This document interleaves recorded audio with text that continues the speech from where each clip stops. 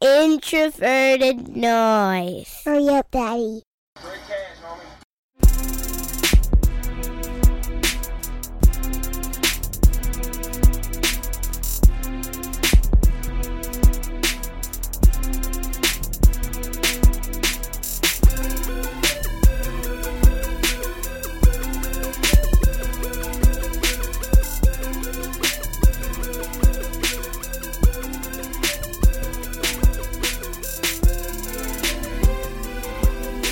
All right, we're live, and welcome back to another episode of the Pocket Protectors podcast. I am your host, Jason Brown. You can find me on Twitter at BrownJason, and we're here a day later than usual, but we're here, we're back. I got both the doctors with me. Dr. Eric, how you doing? How you been? There's been a football game played. How are things at PFF, and how are you doing? Well, I said I wouldn't bet on that game, but I did. So I'm already my willpower lasted one half of one game, but it went well. Obviously, wow. You bet the second half? Yes. Wow. So, well, because I was working in the game, and like I was watching it, and it seemed like a solid opportunity. But yeah, it was interesting, right? Because you watch that game, and I think like, what are we the most excited for? We're excited to watch the young quarterbacks play. If you're going to go and watch a Carolina game, Will Greer's going to get probably a quarter or two. That looks kind of fun. This time of year, the guys that might start, like Murray, probably won't play that much, but like you're going to get to see Dwayne Haskins in live game situations. That's exciting. Drew Lock, I think we all sort of like knew that he wasn't as ready as maybe his appearance would suggest, coming out of Missouri. And so like when he struggled the other night, it was sort of predictable, but then it also made the game tough to watch. Brett Rippon out of Boise State actually looked a lot better, which is, kind of how we saw it in his grades the final few years of college. So it was a compelling matchup. Matt Schaub still sucks. I was actually surprised to see that he was still in the league. I'm not going to lie. Lie. And man, Nick, how's it going, man? How you doing? How you been? I'm good, man. Got football on. There's Vikings football in a couple days, so we made it through the doldrums. And what manner of super wholesome activities have you been up to lately? Well, I just finished. HBO has a great miniseries on John Adams, so I literally just finished wrapping up the last one of that episode. So I've got my American history in. It's good. I recommend it. I love it that we have Eric on one side giving us our gambling fix, and our actually we'll call it a wholesome bit of degeneracy. And then we flip to the other side. We got Nick just letting us know all of the wonderful activities we can do to better ourselves as human beings. It's a good mix. It's a good blend. Well, let's jump into it here. We talked about the Vikings offense last week, and defense does win championships, as they say. So we got to talk about them too. So Nick, I'll start with you on this one. I guess set the stage for me here. 2018 Vikings defense, they were pretty good. Can you let us know, I guess, what we're starting from in terms of when we were thinking about the Vikings and what they did last season? Like, how good were they, and what are your expectations for this team as we kind of pull things forward into 2019? Yeah, so there's good news and there's bad news for the Vikings heading into next year. I'll start with the bad news. The bad news is that, first off, defensive efficiency is extremely difficult to sustain year over year in the long term. Mike Zimmer is maybe the exception to that rule, but generally the rule is defenses that were good last year won't necessarily be good the next year. In fact, as an example, the year-over-year R-squared value of defensive DVOA for the last decade is about 0.12, which is to say that, you're almost as good picking names out of a hat than you are picking, looking at last year's defensive efficiencies and predicting the next year afterward. Maybe only 10% of the variance is explained by how good you were last year. The other bit of bad news is that this defense lost Sheldon Richardson, who is an extremely effective penetrating three technique, one of the top defensive tackles in terms of pressures year after year. and we're replacing him with Shamar Stephen, which, as good as Andre Patterson may be as a defensive line coach, Shamar Stephen is never somebody who's been productive as a pass rusher. In fact, he's been one of the least productive pass rushers. He's maybe gap sound and technically efficient as a run stuffer, but that's a substantial downgrade there. Maybe you get Jaleel or Jalen Holmes or Hercules Mata off getting some pass rush production, but in any case, at least at one position you're downgrading. And then with the other 10 positions, the Vikings' best players are all past their primes or in their primes, but you're not expecting a big leap forward from anyone except for maybe Danielle Hunter. But Xavier Rhodes, 29, coming off a down year. Linval Joseph, I think he's 30, coming off a down year. Everson Griffin, obviously coming off a down year. Maybe he rebounds because it wasn't normally an age-related down year. And then Harrison Smith, I think a lot of folks would say he had a down year, certainly not as good as his 2017 year. So those are your all-pro players, and they're all looking like maybe they're past their peak. And generally, once you're in your 30s and you have a down year, it's not normal to leap back and have a huge leap forward at that point. So this is still a good defense. So that's the bad news. The good news is Mike Zimmer is the exception. You know, every year he's been in Minnesota, the defensive DVOA has gone up. The exceptional last year, where they went from second in the league to fourth. They're top in defensive EPA against. They're really an effective defense. And if you want some extra added optimism, I think after week 4, obviously the Vikings came out of the gate and the defense stumbled a little bit. We all remember Josh Allen posterizing the Vikings and putting up 1 billion points, and that game was over in the second quarter. And then you saw Sean McVay just drive after drive. You know, we didn't even see Mike Zimmer's third down defense because the Rams didn't bother getting to third down. They just converted every first and second down. So, but after that, Mike Zimmer really changed his scheme from the ground up and really became more of a middle of the field open defense as opposed to middle of the field closed, meaning more cover 2, more cover 4. And with Zimmer specifically, it was a cover 4 base. So that's something that schematically is interesting, and league-wide middle of the field open coverage actually does a little bit better in terms of lower EPA against per play. So it's a little more efficient, and if you look at like the weighted DVOA or you look at the EPA surrendered in those last 12 games, the Vikings were a significantly better defense. So schematically, I think it's hard to, Mike Zimmer might be the second best or maybe even the best defensive schemer in the league. And this is still a very talented defense. So it wouldn't surprise me if they were still a top team, but I wouldn't, just based on last year's efficiency, I wouldn't necessarily make them the betting favorites to repeat.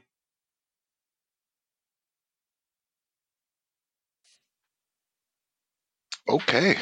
Eric, where are you at with it when you look at things from a PFF lens? What are your thoughts on what the Vikings did last season? Did they overachieve, underachieve? And what are your thoughts just based on some of the factors that Nick outlined that are going to propel this team and propel the narrative as we get into 2019? Yeah, he's absolutely right. I mean, when we look at we have a Massey ranking for defense, and it's R squared is like 0.18 year to year versus offense is just 0.29. So, defense is difficult to sustain, difficult to win championships with. And so that's really the uphill battle the Vikings are facing, coming off of a year where they were second in EPA allowed per play. But one of the good things that was interesting for them, as Nick was saying, they were, they improved down the stretch last season in the second half, but they also improved in second half of games. They were second in EPA allowed per play. They were sort of middle of the pack in EPA allowed per play on the first 15 plays of a game, which is basically saying that Zimmer, can take an offense's first punch. Oftentimes teams will start out fast against the Vikings, but then the Vikings will rebound and adjust as sort of the game progresses. So that's a solid thing for Zimmer. Also sort of showing that, some of the things Nick said, which are true, which is regression, might be something that they can stave off because, the defensive coordinator really being the most valuable player on that defense might carry more than some of these individual players, which are subject to regression due to age, as Nick said, cluster injuries, which they dealt with at times last season, and then just, being able to stave off some of those with sort of these adjustments that you can make, I think bode well for the Vikings there. Some other things that were encouraging for them is obviously Danielle Hunter continuing to emerge as one of the good players in the NFL.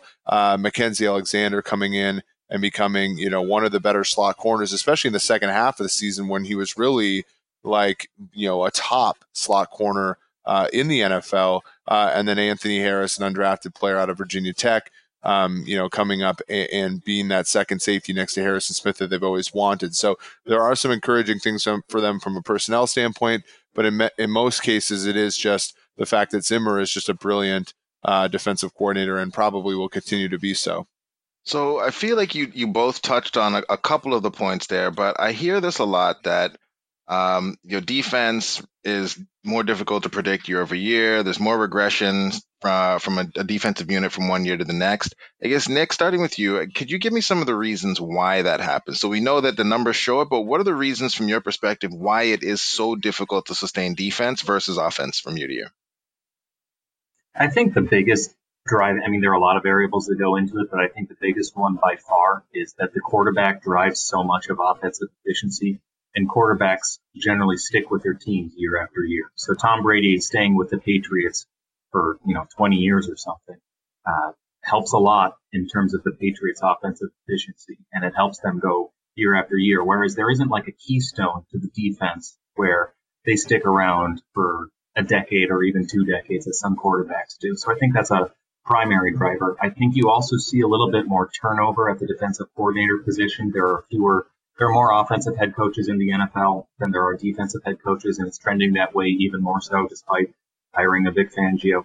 You're seeing a lot of offensive coordinators get promoted. You're seeing a lot of teams go younger and younger at the offensive coordinator position or the offensive head coach position.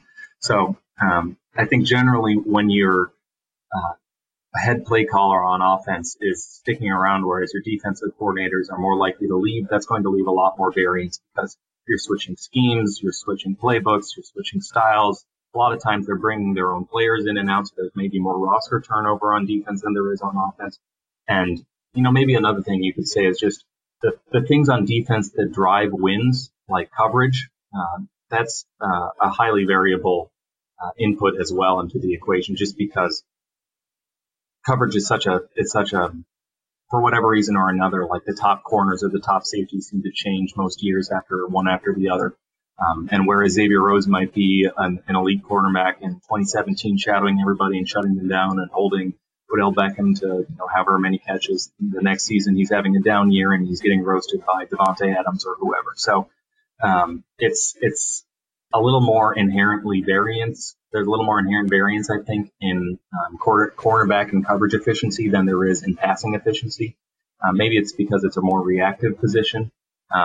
So there's a few different things that go into it. I think the glass half full take for the Vikings is that unlike other teams, Mike Zimmer is there. He has the stability. They have 10 starters returning, and the 11th starter returning is already familiar with the scheme. So from a scheme perspective, there should be a decent amount of carryover in the efficiency there, and also from the personnel perspective. So I think there's an upside to the Vikings there, but it is there isn't any lodestone around there to like the quarterback or like the head coaches that stick around forever to tie the whole scheme and efficiency in the long term.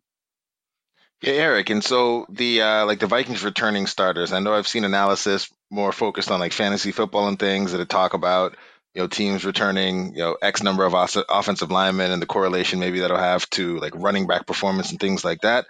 When you guys are looking at things from a PFF perspective, is that analysis that you're doing? Like how many players are they coming back? And is that something that you can pull statistically relevant information from? Usually it's just one of those things where if you're adding up the WAR that a team accumulates a previous season, taking the guys that played, for other teams, adding their WAR in, maybe adjusting for what their snap count might be. That does a pretty good job. But ultimately for defense, it's a lot of the things Nick said. You're going to be dealing with injuries, and then those injuries are going to have a cascading effect on the defense. A nickel corner gets hurt, you got to swing one of your starters inside. Then you got a guy on the outside. Really, what you're playing is this 2 backups, right? Or same thing with safety. When free agents leave, oftentimes I'm trying to think of with the Steelers, for example, they trade Antonio Brown, and now we think Antonio Brown might not play a lot this year because he has he's going to see a foot specialist. Like that's something that's baked in too, where you're like, well, of course, this guy left, but was he going to be valuable at all anyway? You always have to factor those things in as well. But, for defense, it is very much, what type of what does their schedule imply on them, right? Like last season, the Vikings had one of the tougher schedules in the NFL. This year, they have a similarly tough one, maybe not quite on average as tough as last season. So, defenses are very much like a combination of the offenses they face. And in that regard, I think the Vikings are sort of dealing with a league average, a slate there. A little bit of regression for some of the older players. Probably see a little bit of regression in them this year, despite sort of how good Zimmer is at adjusting with things. One thing I'll add on that, just because it's also related both to what I was saying and what Eric's saying, is that I think a lot of defensive efficiency is just based off turnovers. And whereas on the offensive side, limiting turnovers is something that the quarterback can kind of stably do year after year. Tom Brady doesn't throw many interceptions. Drew Brees doesn't throw many interceptions, and that's true year after year. Whereas how many interceptions you get on defense is often just a matter of, are you playing a backup quarterback that week, or are you playing, a Tom Brady or a Drew Brees, in which case they're probably not getting very many interceptions. One bit of good news for the Vikings is the Vikings had some pretty bad luck, both in the interception department, but I think especially in the fumble recovery rate. They were last in the league in fumble recovery rate on defense. Only a third of their fumble recoveries were recovered by the defense, whereas usually those are 50-50 balls. So, you regress positively there, and you're going to be seeing a few more turnovers on defense. So that's something that could be beneficial next year for the Vikes. All right, Eric, question for you. I asked you this about the offense, but I need the same question answered about the defense. If we're ranking the positions on defense in order of importance, what does that look like? Yeah, for me, I think it looks like corner, edge, safety, linebacker,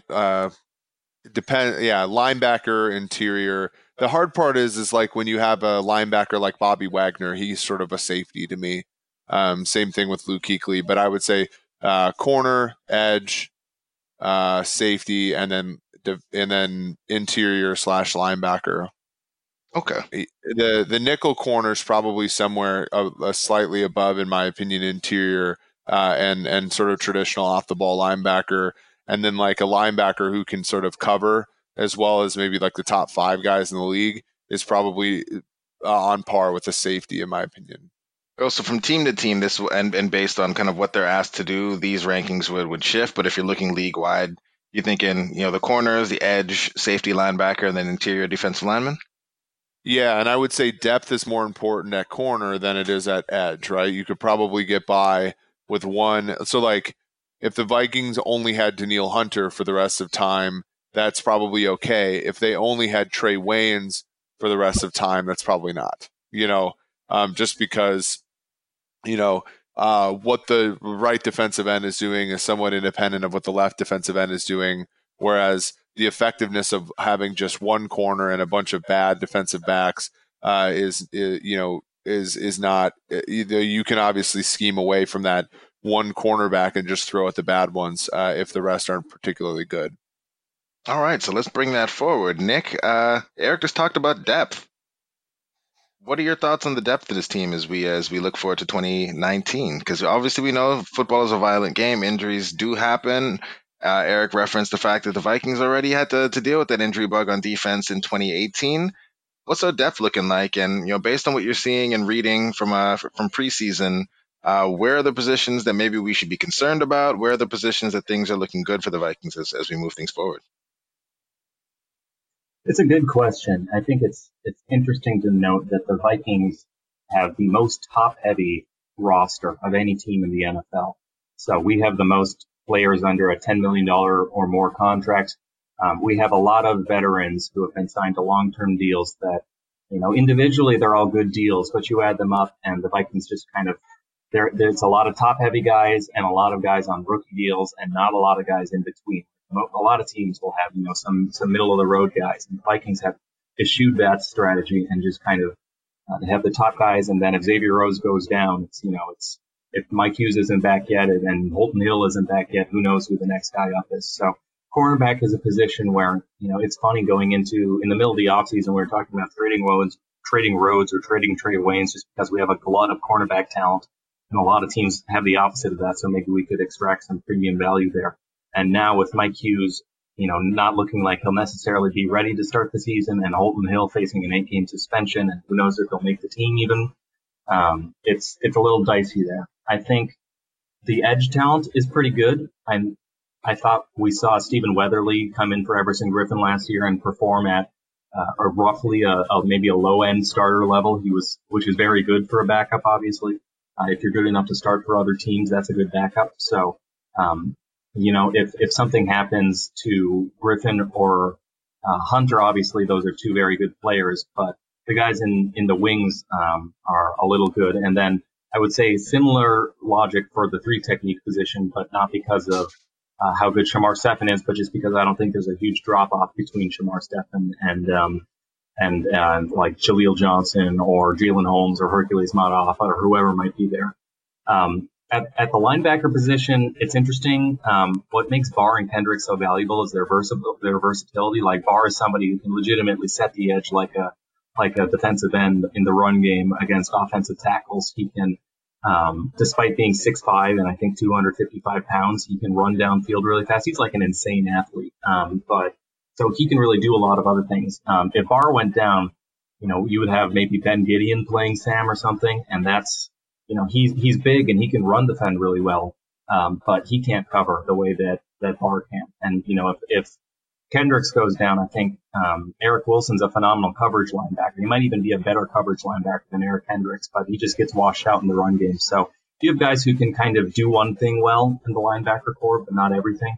And then the safeties, Jaron Kearse, I think, is interesting. Mike Zimmer's found a niche role for him where he'll play like the red zone center field safety just because he's 6'5" or something, and so he can really get his hands on the ball in the tight spaces. And we've got some other rookies in there too, but they're a little unproven. So on the whole, Mike Hughes is good depth. Stephen Weatherly is good depth. I'm not crazy about any of the other guys coming in, but this is a top-heavy roster, so they're kind of betting on themselves to be healthy. Eric, did someone just lose another tooth in the background over there? Yeah, it's been a fun night of kids staying up pretty late, but yeah, there was a screech in the background there. I understand. I just got mine down right before we started, so definitely no judgment on this end. And I'm not sure I'm sure what took your attention away for a little bit there in the background, but I guess in terms of depth for the Vikings, Nick kind of went through his thoughts there. From a PFF perspective, what do you see when you look at the Vikings and the depth? And what areas of concern do you have or should fans have as we think about this team on defense in 2019? Well, I struggle sometimes because it is often the case that depth is a concern, right? Last season, they lost Andrew Sendejo in the middle of the year, and there really wasn't. I mean, George Iloka came in, but really it was somebody like Anthony Harris who ended up being this starter caliber player kind of out of nowhere. Mike Hughes goes down early in the season. It ends up being Mackenzie Alexander who emerges as one of the better players on the defense and frankly one of the better players in the league in terms of at his position. Even somebody like Ben Wickery who they just signed, like that might be one of those situations where Zimmer can get something out of sort of a formerly useful player in another team's secondary. So while, sort of on the balance, I do struggle. I mean, they do have, they do have some holes and they do have some, for example, 3 technique. I think they don't go very deep after their third defensive end, et cetera, et cetera. I am a little concerned. It does always seem though that that Mike Zimmer can get the most out of some of these players. So it might be less of a concern on defense than it would be, say, if you were talking about Kansas City or New Orleans or some other team that maybe doesn't have as brilliant of a defensive mind, working for them. Okay. So defenses, so injuries may come, but we have Mike Zimmer, so all should be well. And I like.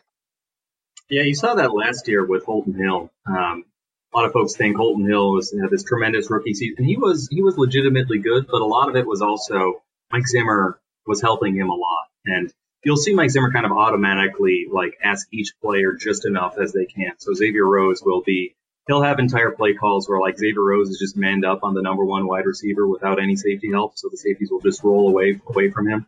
And whereas Holton Hill, he'll put him like kind of the cover two corner where you're not asked to cover a lot of grass and you've got safety help and you've got linebacker help. So, he does a good job masking the flaws in his players. Well, and when Rhodes in 2015, he was shadowing other teams' receivers because he finished so well in 2014.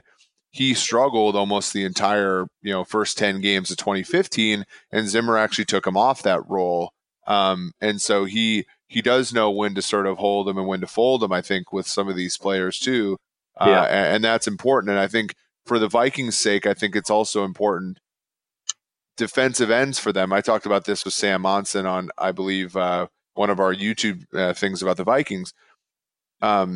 Zimmer doesn't like to rotate defensive ends very much. He never really gave Hunter the role fully until 2017. Griffin's never been a guy other than last season who gave up a lot of snaps. But the best way to probably use him this year is to play him less and preserve him and maybe let somebody, somebody from lower down the roster sort of get snaps. And that might be something where he's always traditionally liked to play his defensive ends a lot, but he could lay off a little bit here in the future and maybe get a little bit more in terms of efficiency out of them.